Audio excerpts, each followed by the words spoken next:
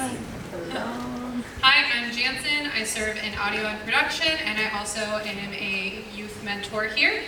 So if you do not have a Bible, there are blue Bibles under your chairs. We are reading out of 2 Samuel today, chapter 11, verses 1 through 27.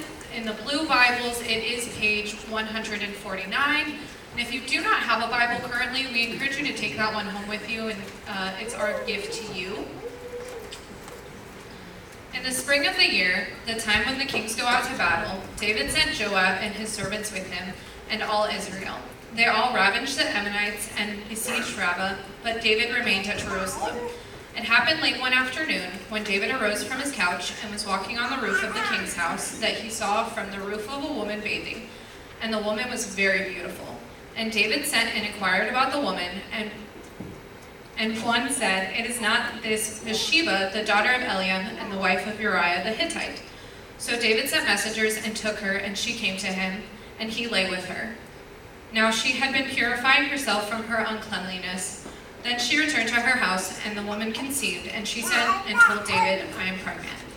So David sent word to Joab, "Send me Uriah the Hittite." And Joab sent Uriah to David.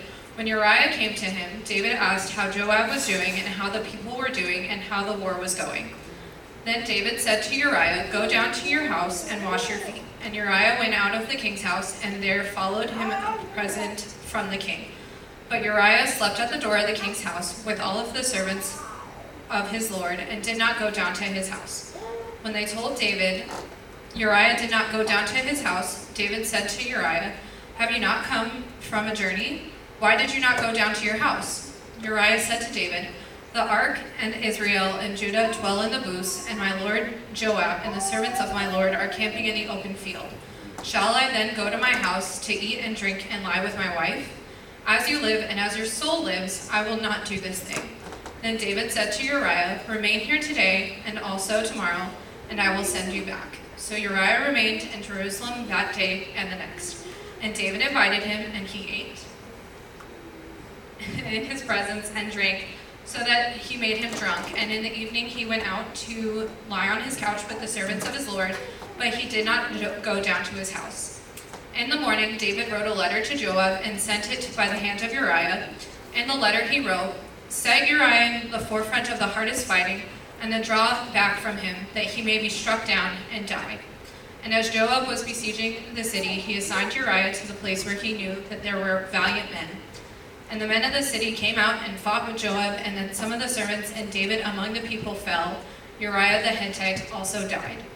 Then Joab sent and told David all of the news of the fighting, and he instructed the messenger, "When you have finished telling all of the news about the fighting to the king, then if the king's anger rises and he says to you, 'Why do you go near the city to fight? Did you not know that they would shoot from the wall? Who killed Abimelech and the son of Jerusalem? Not a woman cast in the upper milestone from him on the wall, that he died at Thezbeh. Why also go so near the wall that you shall say, Your servant Uriah the Hittite is dead also?'" So the messenger went and came and told David all that Joab had sent him to tell. The messenger said to David, "The men gave an advantage over us, and they came out against the field. But as we drove them back to the entrance of the gate, then the archers shot at your servants and the wall. Some of the king's servants are dead, and your servant Uriah the Hittite is also dead." David said to the messenger, "Thus shall you say to Joab, 'Do not let this matter displease you, for the sword devours now one and now another.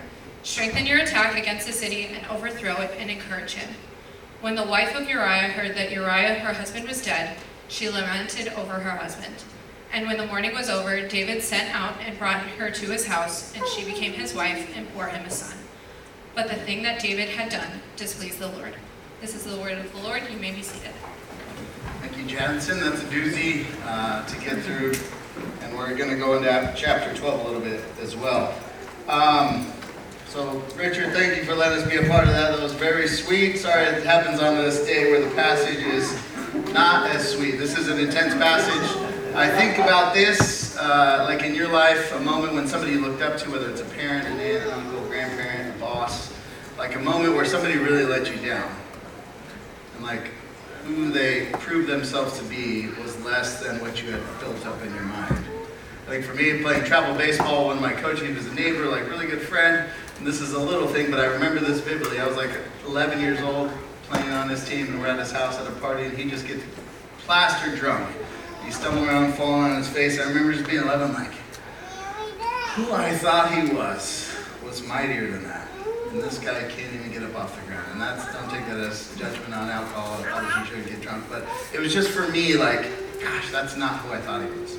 And what we get here, especially after last week, if you heard last week, David just shows up big last week. He shows kindness to Mephibosheth. He shows the gospel in his actions. It's this amazing passage. And then you turn the page, and we're in chapter 11 now, and David shows us who he truly is. He's a lot more like us, sinful, broken, pain-causing people than we'd like to admit. Maybe the king that the people wanted is not as good as we expected. So we're going to look at this story, and I want to do it in three ways, three sort of movements, chapters. Here's sort of how this plays out. You see the story of David and Bathsheba. If you've grown up in church or have any sort of Christian background, you've probably heard this story. Hopefully we'll see it in a fresh light today. And then you transition in chapter 12 now. There's a Nathan and David situation going on. And then what I want to end on is just both of these stories should propel us and push us forward to something better, because what this story leaves us with is not all that hopeful if David and people like David get to rule this place. So that's where we're going to walk through those. I'm going to give you a verse that goes with each of them for you to take home and just meditate on.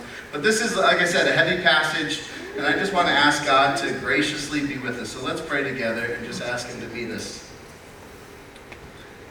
God, as we walk through this is not in here for any other reason than it happened, and your spirit inspired people to write it down, to tell the story of your people and all their glory and potential glory and all their failures and devastation. So God, help us to walk through this story faithfully. I pray there would be healing where there needs to be healing. I pray that your spirit would really just comfort this room, and that your word would bring us closer to you. God, we love you so much. Thank you for this time together. It's in Jesus' name we pray. Everyone said, amen. So here's what we're going to do. David and Bathsheba, you've heard this story more than likely. Here's what I want to do. David and Bathsheba, it sort of gets truncated down to just the little sexual incident that happens between them. But as I've been reading this, and I listened to an audio to try to kind of hear how the author is trying to get us to hear the story, the word sent is the key word. It's used like 15 times. It's this person sent here, sent. So what we're watching here is how people use their power and their ability to send. And what we see with David and Bathsheba is we see a king who sends simply to take for himself, which is interesting because it's the exact warning that God gave to Israel before they agreed to have a king. So let's read the first couple verses together and set the stage. Verse 1 through 3. In the spring of the year, the time when the kings go out to battle, David sent Joab and his servants with him and all Israel. And they ravaged the Ammonites and besieged Rabbah. But David remained at Jerusalem. It happened late one afternoon when David arose from his couch and was walking on the roof of the king's house that he saw from the roof a woman bathing, and the woman was very beautiful. And David sent and inquired about the woman. And one said, "Is not this Bathsheba, the daughter of Eliam, the wife of Uriah the Hittite?" Let's stop right there. So sent. The first thing we see is David sends to inquire about this beautiful woman as he's walking on the roof while he sent his men out to war. He sends to inquire. And there's two themes that are racing through this story. One is sort of just sin and how sin grows and becomes what it is, and then the ripple effects of destruction that sin leaves. The other greater one is David's not the king we need. We need a better king. But as we see this, we're going to see sin sort of play itself out. And what we see here is sin is never inevitable. Like you have a choice to sin or not to sin. Look at the person who brings back the inquiry in the middle of verse 3. And one said, "Is this not Bathsheba?" So he names the woman. And then the person gives two sort of pictures, mental pictures for David to bow out of this terrible decision he's about to make. The daughter of Eliam, the wife of Uriah the Hittite. That's so-and-so's daughter. First image. And she's married to Uriah the Hittite, who's in like David's special forces, top 30 soldiers in his entire army. David. He doesn't say don't do this. He just says, remember her dad? Remember her husband? Sin is not, what we're seeing here is the temptation that is not uncommon to man. We don't face a unique temptation that gets dropped down from satanic forces. All temptation is common to man, meaning Satan has the same playbook and he runs it over and over and over again. I'm coaching youth football and I've got 7 plays, and it's not because we're not good, it's just because we're trying to figure out how to master those 7 plays. Satan has a couple plays and they all involve deception, and what we see here is like distracting David. David, don't do it. What's David gonna do? The crown of David is about to get a lot less shiny. Let's keep reading verse 4 and 5.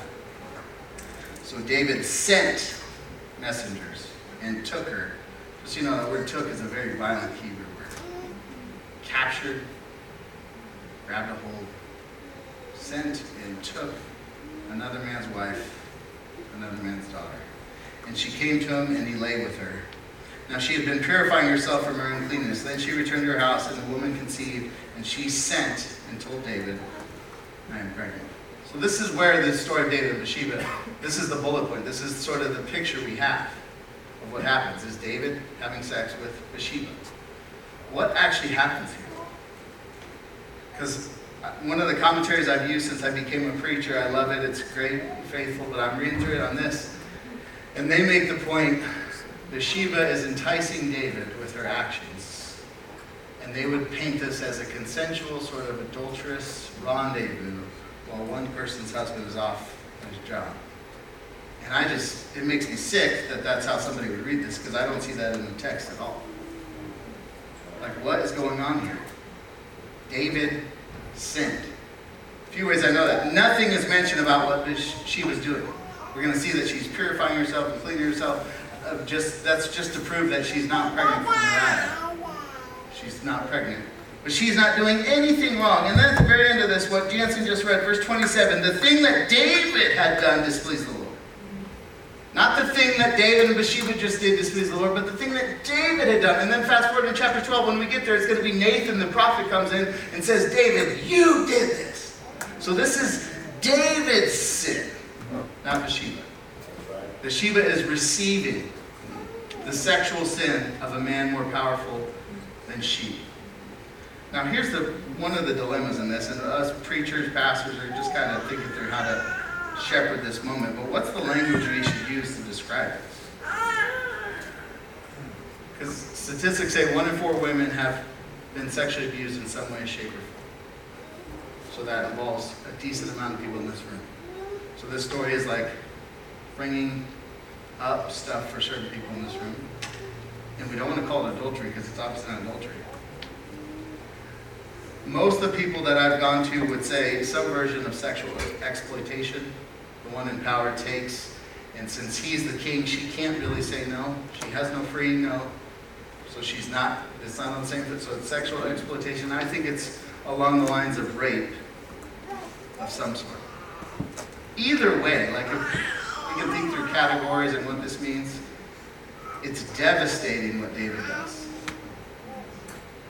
And its ripple effects we're going to see go far and wide, because sexual sin, especially this egregious and aggressive, is going to have effects.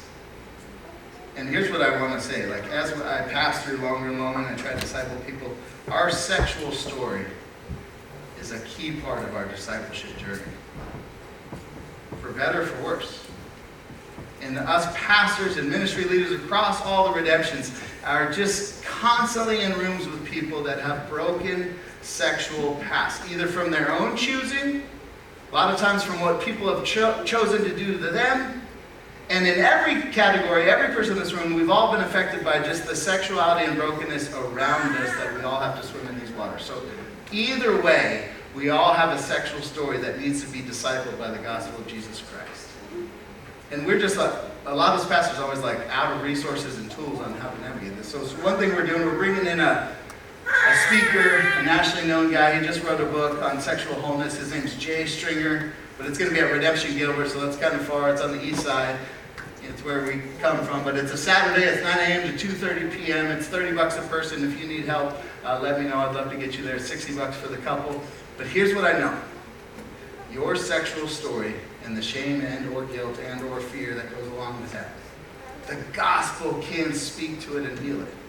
But you have to bring it out into the light. And this conference is just our little way to try to step into this arena for the Bathshebas of the room and for the Davids of the room and for whoever in this room who needs some light shed on their sexual story so that they can experience healing. So we're going to have that conference. Please pray about it. Don't just say, you can read the book, which I've done. It's phenomenal. But when you put yourself out there, it's called faith. God blesses faithful action. So take a step forward and hopefully you can make that. All that to say, David should have stopped here and said, man, I just screwed up. I'm the king. I'm here to protect and lead. I just took advantage of this woman. That's not at all what happens. He continues to send, and now he sends to deceive. Let's keep reading verse 6 down through verse 13. His pedestal, he's been knocked off by his own choosing, and it's just getting worse. So David sent word to Joab, send me Uriah the Hittite. And Joab sent Uriah to David. When Uriah came to him, David asked how Joab was doing and how the people were doing and how the war was going. Then David said to Uriah, go down to your house and wash your feet, which is euphemism for go enjoy your wife.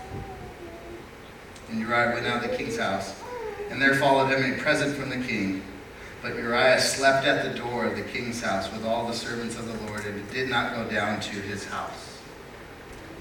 When they told David, Uriah did not go down to his house, David said to Uriah, have you not come from a journey? Why did you not go down to your house? Uriah said to David, the ark and Israel and Judah dwell in booths, and my lord Joab and the servants of my lord are camping in the open field. Shall I then lie with my wife? Shall I then go to my house to eat and drink and to lie with my wife? As you live and as your soul lives, I will not do this thing. I wish David would have said that. Verse 12. Then David said to Uriah, remain here today also, and tomorrow I will send you back. So Uriah remained in Jerusalem that day and the next. David invited him. He ate in his presence and drank so that he made him drunk. And in the evening he went to lie on his couch with the servants of the Lord, but he would not go down to his house. God, the author of Scripture, could not be more clear in the contrast he just painted between these two men. David covering up all of his sin and shame. Uriah faithful to his men in battle, to his wife, and to his king that just slept with his wife. And like I said, Uriah is one of his special forces. Uriah is not even a Jew. He's from outside the tribe of Israel. It's like God saying, nobody, even within Israel, is going to be the faithful one. I'm going to have to go outside. Uriah is faithful. I just want us to just see how faithfulness doesn't come with a lot of promotion in the world we live in. The only reason we know this is because God, by his wisdom and spirit, wrote this down for us. But you want to play the part of Uriah, you will be overlooked. You will be mistreated. You will be taken advantage of, which is why nobody chooses the path of Uriah. But it's the better way. David is not done yet. Uriah did not take the bait. So David sends again, this time to murder. Let's read together verse 14 through 24. And in the morning David wrote a letter to Joab and sent it by the hand of Uriah. So we all know what's happened. The death certificate is in his hand, the faithful one, walking back to battle. In the letter, here's what he wrote. Set Uriah in the forefront of the hardest fighting, and then draw back from him, that he may be struck down and die. And as Joab was besieging the city, he assigned Uriah to the place where he knew there were valiant men. And the men of the city came out and fought with Joab, and some of the servants of David among the people fell. Uriah the Hittite also died. Then Joab sent and told David all the news about the fighting. And he instructed the messenger, when you have finished telling all the news about the fighting of the king, then if a king's anger arises, if he says to you, why did you go so near to the city to fight? Did you not know that they would shoot you from the wall? Who killed Abimelech, the son of Jerubbesheth? Did not a woman cast an upper millstone on him from the wall so that he died at Thebez? Meaning, this was a dumb move. Why did you go so near the wall? Then you shall say, your servant Uriah the Hittite is dead also. So the messenger came and told David all that Joab had sent him to tell. The messenger said to David, the men gained an advantage over us, came out against us in the field, but we drove them back to the entrance of the gate. Then the archers shot at your servants from the wall. Some of the king's servants are dead, and your servant Uriah is dead also. Uriah is dead. And something hit me. I was just thinking, that's like a lot of knocks against David. And to be exact, he has broken 5 of the top 10 rules God gave his people. 10 commandments. Don't kill. Don't steal. Don't commit adultery. Don't lie. Don't covet. We want a king like all the other people. The best we have to offer. King David, the anointed one. 50% on the basic test of morality. Why? Because that's what mankind is like apart from God intervening. He is a murderer, he's a liar, he's a rapist, he's a sexual exploiter, and the list goes on and on. This is who they wanted as king. And how's David going to wrap up this story? It doesn't get any better. Let's read verse 25 through 27. David said to the messenger, "Thus you shall say to Joab, do not let this matter displease you, for the sword devours now one and now another." Just stop right there. I just want you to hear the smugness in David. What he's telling, so Joab knows. Joab's in his army. He knows what's going on. He's seen this happen before with Saul. And he's telling Joab, hey, just so you know, this is war. Some people come out alive, some people die. Like, what an arrogant, blinded by his own sin, you know what. Hey, this is just how it shakes out. Joab's like, let me keep reading. Strengthen your attack against the city and overthrow it, and encourage him. Verse 26, when the wife of Uriah heard that Uriah, her husband, was dead, she lamented over her husband. So she's in a room alone, crying.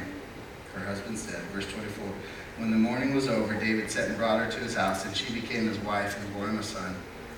But the thing that David had done displeased the Lord. Other translations say, the thing that David did was evil in the eyes of the Lord. Let's assume this story just ends here. It's got a great moral teaching point for us about what sin is like. So we can have definitions of sin, it's breaking rules, it's missing the mark, which are all good. We can have analogies, sin is like a parasite, sin is like this. But this is like showing us what sin actually does chronologically. This is how sin happens. There's a temptation that you can have an out on. That you don't have to go down that road, David. That's so-and-so's daughter. And you keep pressing in. And you keep pressing in.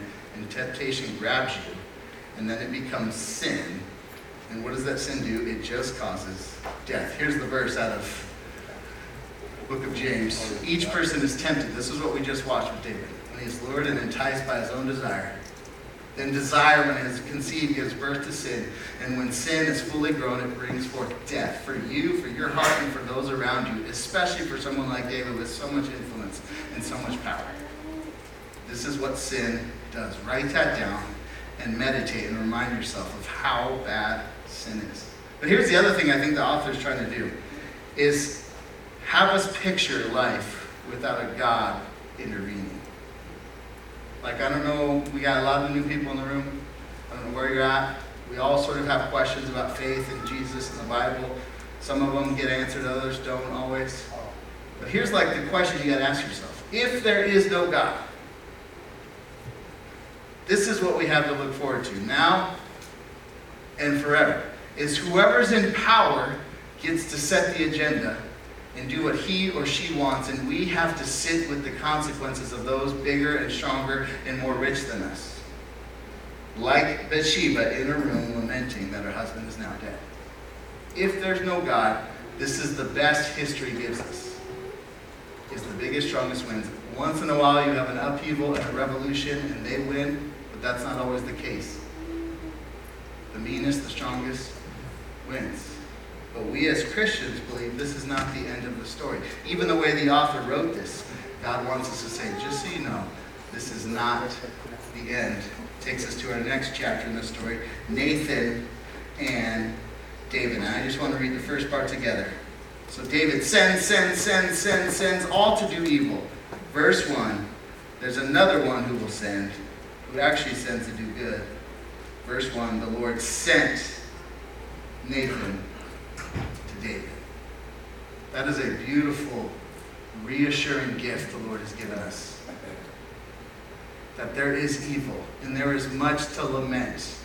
But we have a God who is displeased by the evil he sees, and he does not just sit emotionally with his displeasure. He moves and he acts on it, and he sends Nathan to do what? To confront. Now Nathan steps in and he confronts the man who was supposed to do better. Let's just read his confrontation. It's very slick. Verse 1 through 4. And the Lord sent Nathan to David. He came to him and said, there were two men in a certain city, the one rich, the other poor. The rich man had very many flocks and herds, but the poor man had nothing but one little lamb, which he had bought. And he brought it up and grew up with him and with his children.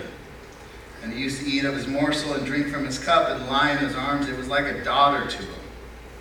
Now there came a traveler to the rich man, and he was unwilling to take one of his own flock or herd to prepare for the guests who had come to him. But he took the poor man's lamb and prepared it for the man who had come to him. This is slick confrontation. Jesus confronts him one of two ways. He says, woe to you, and he points a finger, or he says, have you heard it said? Both are effective. What Nathan does is he comes alongside. Like some of the best conversations I have with my kids are driving, because we're not looking face to face, we're side by side, and I can sort of throw in bigger questions that they don't realize, oh, Dad's asking some serious stuff here. Because we're like not looking. Where you're eye to eye, it's like scary. Nathan goes side by side and says, hey, there's this rich guy and a poor guy, and the rich guy really screwed the poor guy. How does David respond? Verse 5 and 6. Then David's anger was greatly kindled against this man. And he said to Nathan, as the Lord lives, the man who has done this deserves to die. And he shall restore the lamb fourfold because he did this thing and because he had no pity. David, are you sure you want to respond like that? In my life as a pastor so far, I deal with all sorts of emotional reactions to sin. And there's sort of two big buckets they can be placed in. There's one, we'll call it the Jesus way. Well, Jesus turned over tables. He went in the temple. He was righteously angry at what was happening. So when the anger comes up, especially sort of real volatile anger, people say, well, I meant being angry like Jesus. Possibly. Or the other one is a lot like what I see in David. There's an anger, there's a reaction, there's sort of a flinch that comes out of you. And it's usually tied to something in your story that you are either hiding, or you don't know you're hiding, or you don't know it's affecting you.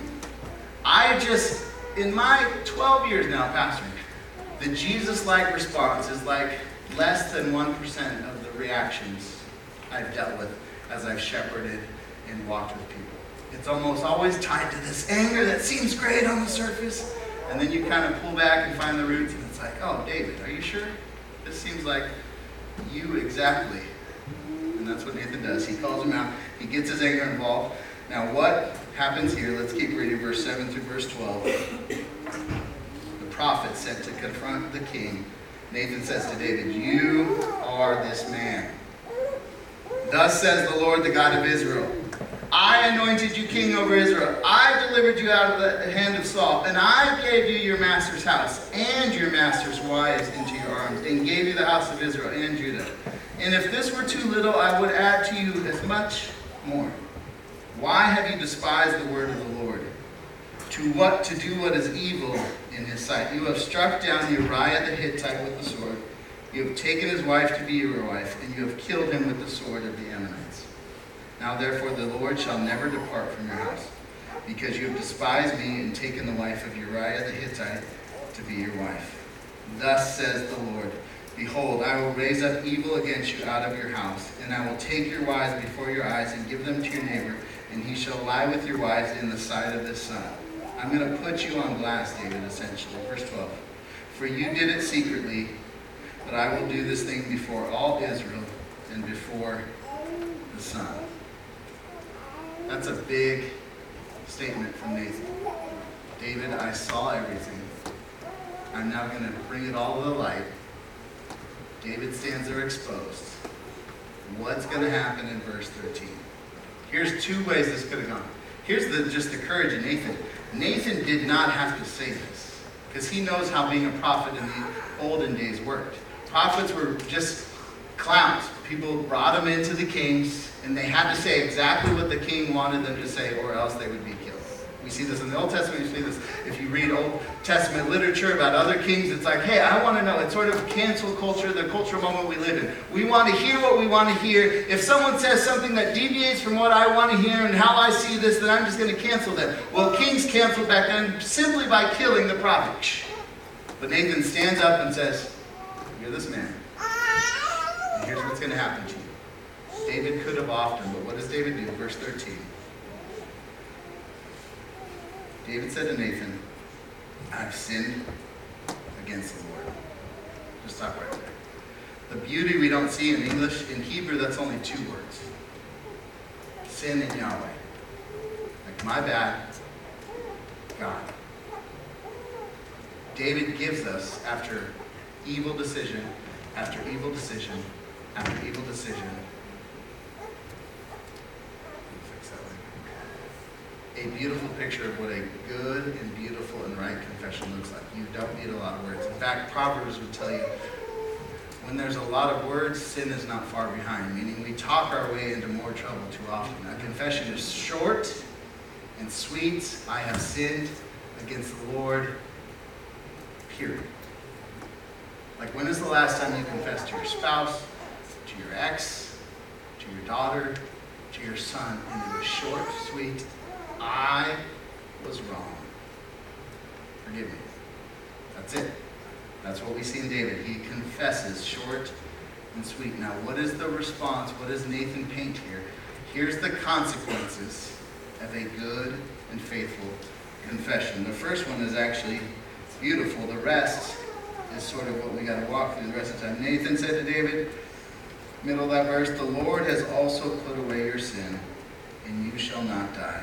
The first consequence of a good confession is God will forgive you. I will put away your sin. As far as the east is from the west, I will remove your transgressions from you. David, what you did is horrific. No woman should go through that. No soldier should have to be a part of that. That is terrible. I'm not going to sugarcoat it. That is the worst of the worst. But I've taken that and I've forgiven you. That is amazing. But he goes on to say there's also going to be some consequences. The first consequence is all this private sin that you've been harboring is going to come out publicly. And now the sword will never leave your house. So we're going to walk through the rest of this book until we get to Advent season. And it doesn't get better for David. Next week is maybe more rough than this one. They're going to take your wives, they're going to take your daughters. Your kingdom is going to be, what started as Camelot, this beautiful, this is how it could be, it's turned into a TMZ reel of drama and bad choices and murder and deception. David, that's your consequence. And the hardest for me to understand, this child that was born, that was created between you and Bathsheba, will also die. Which is where you just got to lean into God's goodness as you experience some of the stuff that's a little more rattling. You are forgiven, but your house will never be the same. This is publicly going to play itself out forever. And now your son is going to die. That's what confession, according to the Bible, is. God will offer you forgiveness. But there still is consequences to your actions that you have to walk through, maybe for the rest of your life. What's the verse I think that summarizes what we need to take from David? It's out of 1 John. It's one of the most beautiful, simply put, I think, invitations of what Christianity offers. If we confess our sins, it's conditional. If we confess our sins, Jesus, is faithful and just to forgive us our sins and to cleanse us from all unrighteousness. If we confess, he will cleanse us not from our consequences, but from our unrighteousness and the wicked stuff in our heart that got us to the point where we thought we could take another man's wife. He will cleanse us from all that unrighteousness and help you walk through the consequences that you now have created. Nathan is sent to offer forgiveness, but also the reality that there is and always will be consequences. Just know that's a hard reality, but we want that reality. Like, even if you think about Me Too and all the things we walked through in the last 10, 15 years with sexual sin and how women are mistreated and how power is abused. Like so much of Me Too is like whoever's the one that hurt the person, get them out. Very little talk about how to redeem and forgive the person who caused any of this damage. It's canceled. They are done. The gospel says, no, David has offered forgiveness too. But then I also talk to Christians who have very basic and poor theology. And they'd say, let's just forgive and forget. It's like, yeah, forgive, yes. And now Nathan says, you're going to walk through the reality of what you've created, David, for the rest of your life. This is how forgiveness works. Your sins are removed. Now, David, here's the reality that you're going to walk in. This is what Nathan brings to the table for David.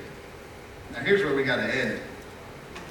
It's still not like the best news. Like, I hope Nathan's not the final person God sends. Because we need more than just a prophet. We need more than some guy or some girl showing up to point out and confront the areas of our life that don't match up with the standard God has set forth. We need someone to come in and fix and heal us in our sin and shame. And that takes us to our last one, is Jesus in us. He is the King who was sent only to give. I want to give you the verse right out of the gate. Why was Jesus sent? Here's what John 3:17, which comes right after the most famous verse. You guys go and watch football today, you're going to see the beginning of this. You won't see this part, but here's why Jesus was sent. For God did not send his Son in the world to condemn the world, or David, or Bathsheba in all of her shame and lamenting and sadness, or Uriah, or anyone in this room. He did not send Jesus to condemn. Why did he send? But in order that the world might be saved through him. Why was Jesus sent? To give us life and life abundantly. How does he do that? Through saving us. What we see in David, unfortunately, is a reflection of what we're like. James Madison has this quote about government. What is government? What is King David? What is America? Here's what government is. It's the greatest of all reflections on human nature. As we read about the kings of Israel, we should have like a mirror that's constantly making us have to look at David's flaws, back at my own flaws, and your flaws. And what we see is all of us need a king who comes not to condemn, but to save. And do we have a gospel big enough for every character in this story? I just want to end with walking through each of the people involved in this situation. What does King David need to know from Jesus? The big king whose sin had ripple effects that lasted for generations and generations. Some of you fathers can maybe relate. Like you blew it for years, possibly decades. And you dads have caused ripple effects of destruction. Potentially. What do you come to church for? To hear just, yeah, you suck. Here's what Jesus tells David. You are forgiven by the crucified King. Your sins have been removed. David, there's good news for you. What about the rest of them? What about Nathan? Those of us that have people we know we need to confront. Those of us that are pressing into issues that show injustice in the world. What do we need to hear from the gospel? God sees you. And your work is not in vain, but he no longer needs to send prophets simply to point out the injustice. He sent Jesus, who went to the cross and received the ultimate injustice, death, to the only innocent one who has ever lived. You need to know Jesus, those of you pressing in to these issues that are difficult. What about our boy Uriah? I love this guy. I can't wait to meet him one day. I think the author wants us to just remember, Uriah should not be forgotten. I went and counted how many times the author uses Uriah. It's over 20 times. It's almost like God's way to say, don't miss him. Don't miss him. Don't miss him. David and Bathsheba. Yeah, but Uriah. David and Bathsheba. Don't forget Uriah. Those of us in this room that are faithfully doing what we're supposed to be doing, even if it causes us harm, neglect, we don't get the promotion. Just so you know, David gets a lot of the praise, but the Holy Spirit saw Uriah through that entire story, and he sees you in your faithfulness. And one day, like Uriah, you're going to see God, and he's going to say, well done, good and faithful servant. That's good news for those of us in the room. What about Bathsheba?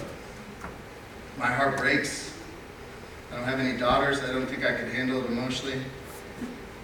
Like the girls I used to teach and be a youth pastor over, like I was just a bleeding heart for all the stuff they had to go through. Like, what does the gospel offer Bathsheba? I think God simply would say, David and the Davids of the world do not write your final story. She gets invited into the story, the grand story of God. She gets to experience even more pain, which is hard to wrestle with. The son that she bears through this encounter with David then dies after birth. And she has to lament and cry. And she gets to share in the heart of God who gave his one and only innocent son for the sins of the world. And she gets to experience what it's like to live out the heart of God.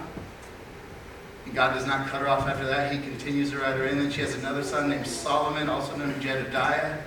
And she gets to move our story one generation over and get us a little bit closer to the true king that we're waiting for. It's not Solomon, it's not David, it's not Saul, it's not anyone in this room. What we need is the true king, Jesus Christ, who did not come to condemn, but came to save, because we are sinners and we're all more like David than we want to admit. How do I wrap up this story? Here's how I'd summarize it just in my quiet time this morning. I was like, here's the essence. David, like us, has put all the cost of his decisions on everyone else.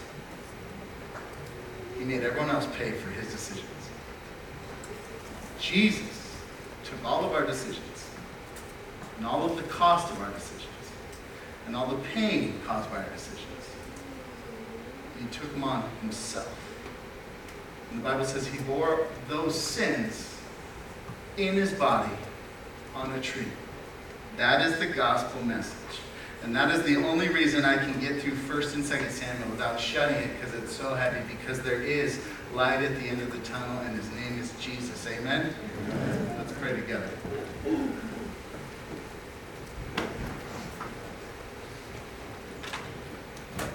God, thank you for not sugarcoating what life is actually like. Thank you for never giving us a Bible that does not match with the highs and lows and pain points of what life is actually like. Thank you for your authenticity with us, that you don't withhold even some of your decisions and actions and motives that we don't totally understand at first. But God, you want a real relationship with us. So you give us the real you, and we want to give you the real us. So in this moment, I pray we would give you the real us. That those of us that need to confess would confess. Those of us that are in a season of temptation where people are telling us, are you sure you want to proceed? I pray by your grace we would take the escape route that you do. For those of us hurt by the sins of others, I pray that we'd be reminded that your story does not hand over the pen to sinful men, but the pen has always been in the hands of a good and faithful Creator God. We can take our ashes and our dust and our pain and turn it into beauty. So God, help us to trust that a little bit more in this moment. We love you. In Christ's name we pray.